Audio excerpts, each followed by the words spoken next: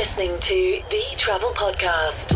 Travel Podcast. Today's most exciting travel destinations. Brought to you by people with a real passion for travel. Great holiday ideas, real reviews, practical advice, and all the best deals in one simple podcast.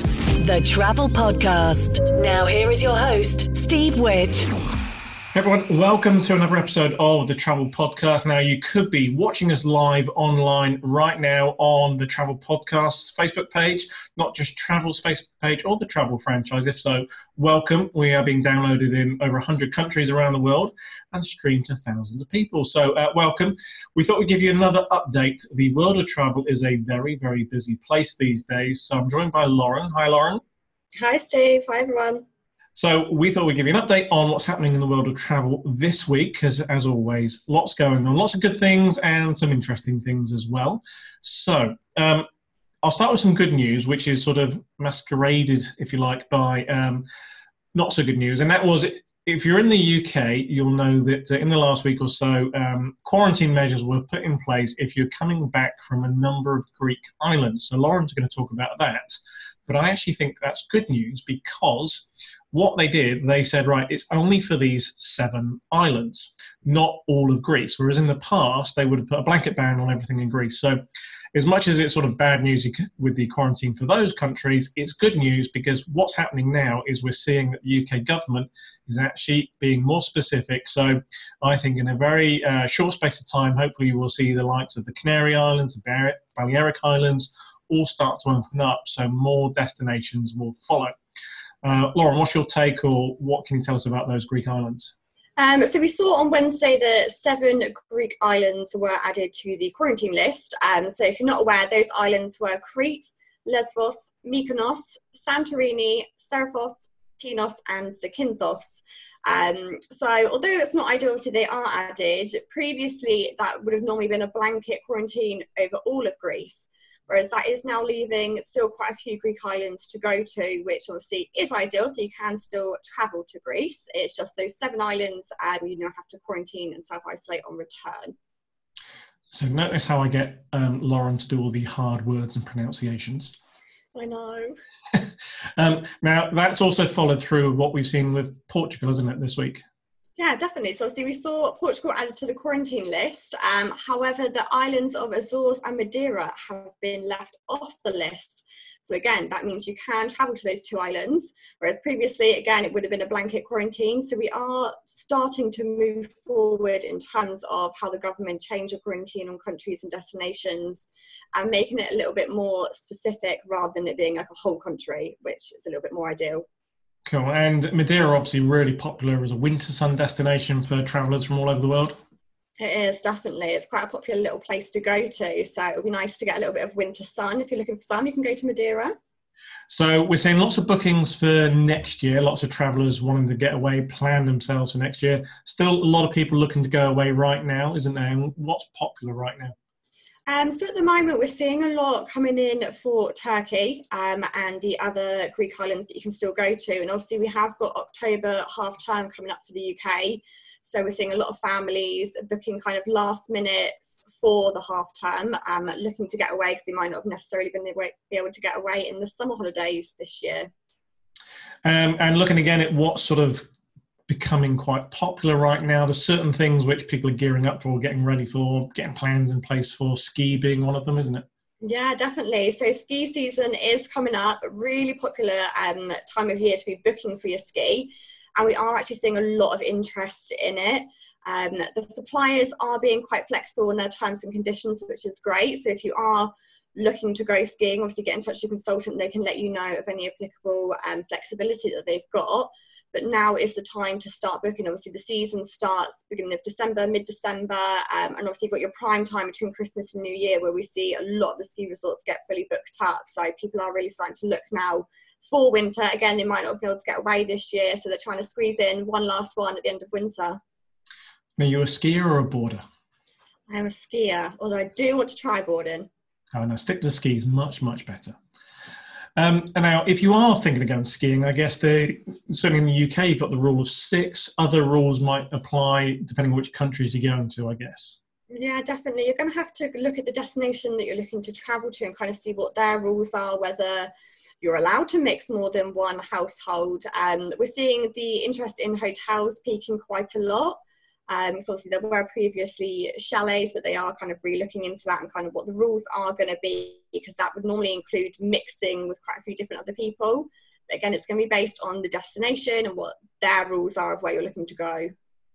So I guess my tip would be, if you are thinking ski might be something you want to do, book early, because you've said the operators are being quite flexible. So it means if it needs to be cancelled, it'll be cancelled, refunded, rebooked, that type of thing. But we could see limited availability for ski resorts. So your best option is to book early, because the chalets might be out of action.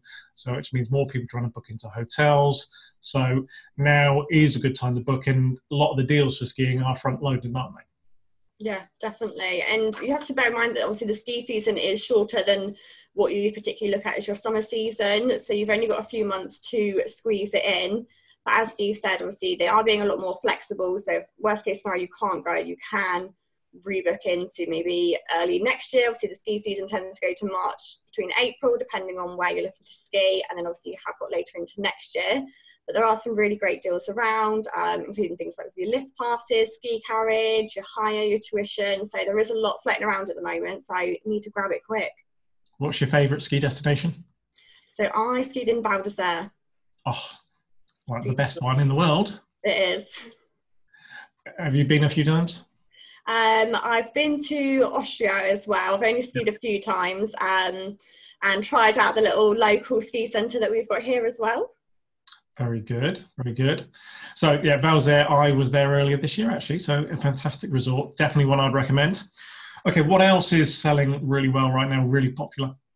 So travel trends, actually looking ahead to next year, where people haven't been able to go away this year and do kind of their milestone holidays, such as special birthdays or occasions, we're seeing a massive increase in luxury travel trends for next year. So the feedback from clients is that they're thinking bigger and better for next year. So in terms of larger families going away, and the types of holidays as well are changing. So we're seeing quite a big increase in people looking at the wildlife camps in Kenya and Tanzania. So for next summer, so July and August, they're actually quite booked up with families who have postponed their holiday from this year.